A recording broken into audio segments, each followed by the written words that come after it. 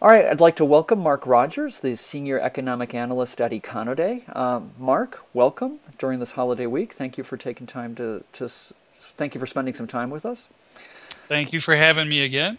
Mark, we want to look back on the prior week's economic numbers and analysis, as well as look ahead to the week to come. So the first question that is on everybody's mind, and you know exactly what it is. It's all fiscal cliff all the time, and we want to talk to an expert and figure out what's going on.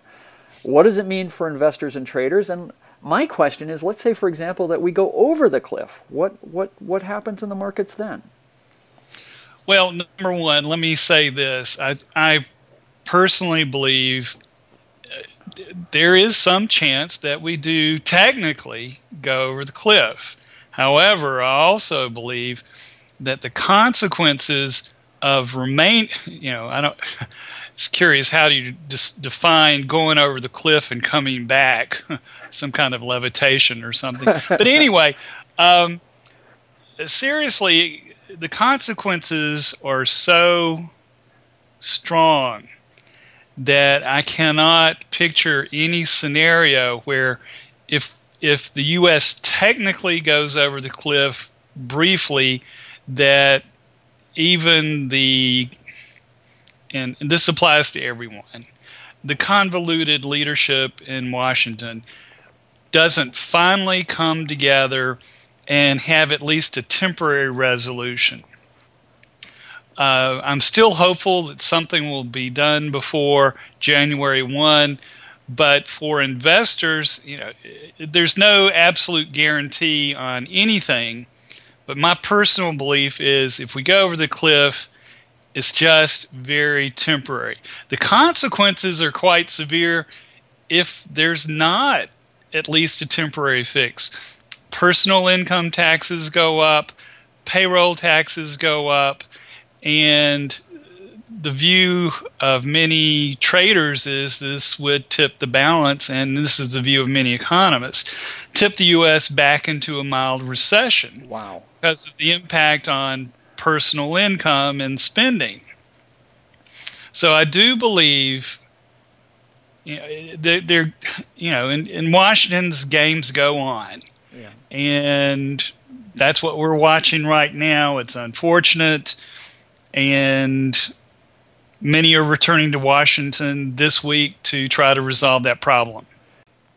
Okay, so let's shift to a brighter picture. It sounds like the economic news, as I was reading your report, Mark, which, by the way, for our viewers, is published every week at econoday.com. And it sounds like the economic news was mostly favorable, with third quarter GDP getting a surprise upward revision.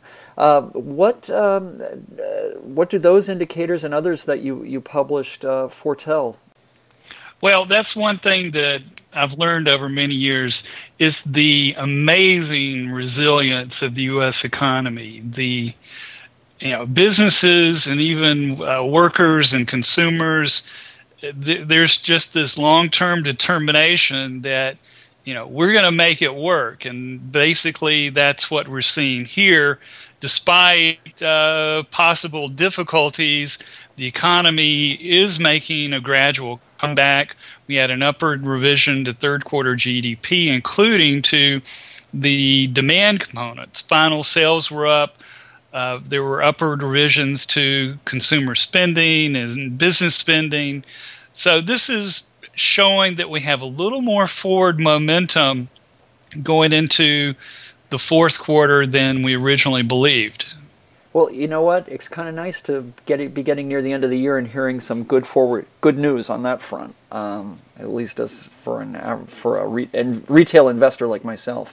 Well, it does continue into the fourth quarter for the monthly data.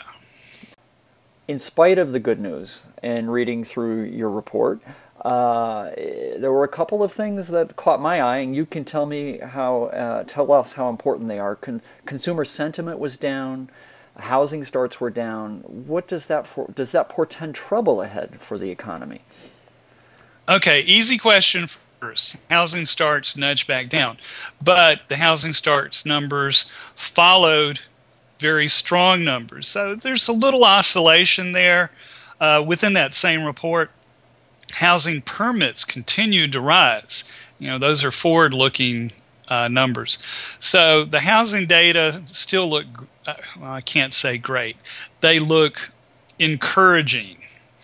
And for the consumer sentiment number, that just plainly falls in the quandary category. The consumer has been acting and behaving differently than they've been talking. You ask them, how do you feel? And they say, well, I don't really feel that good because look what's going on in Washington. And at the same time, they're still out spending. So it's a quandary, and there's potential for downdraft from sentiment, but right now there's a divergence, and the consumer is behaving very differently and positively. So that's just what the numbers are. Okay, that's all right. All right, that's actually really good to hear. That's interesting to me because I was just kind of wondering. There seem to be some indicators pointing up, some pointing down, and of course that's why we're talking to you to kind of make some sense out of all of this. Now, looking ahead for to the week to come, we know it's at the end of the year. It should be relatively quiet in the markets, but who knows? What should we be looking for? Well, for the last full week in 2012, we've already seen a nice number for the Case-Shiller Home Price Index posting another gain, which is a very positive thing for the economy. It's going to certainly make the Fed people happy about asset prices rising. And continuing this week, we're going to see new home sales and pending home sales, key indicators for the housing sector. And looking forward to the last partial week of this year and partial week of the new year. The big report is, of course, the employment situation on Friday, which will tell us, whether the consumer is going to continue to do well, and that'll be the big report first week of the new year. All right. Well, it sounds like we've got a lot to be watching for, even though we're all pretty busy with the holidays. Mark, thank you as always for sharing your expertise and your thoughts with us. We appreciate it. I know the viewers are gonna get a lot out of this week's report. Well, thank you for having me, and I like to talk and talk. Thanks a lot, Mark. Take care. You too.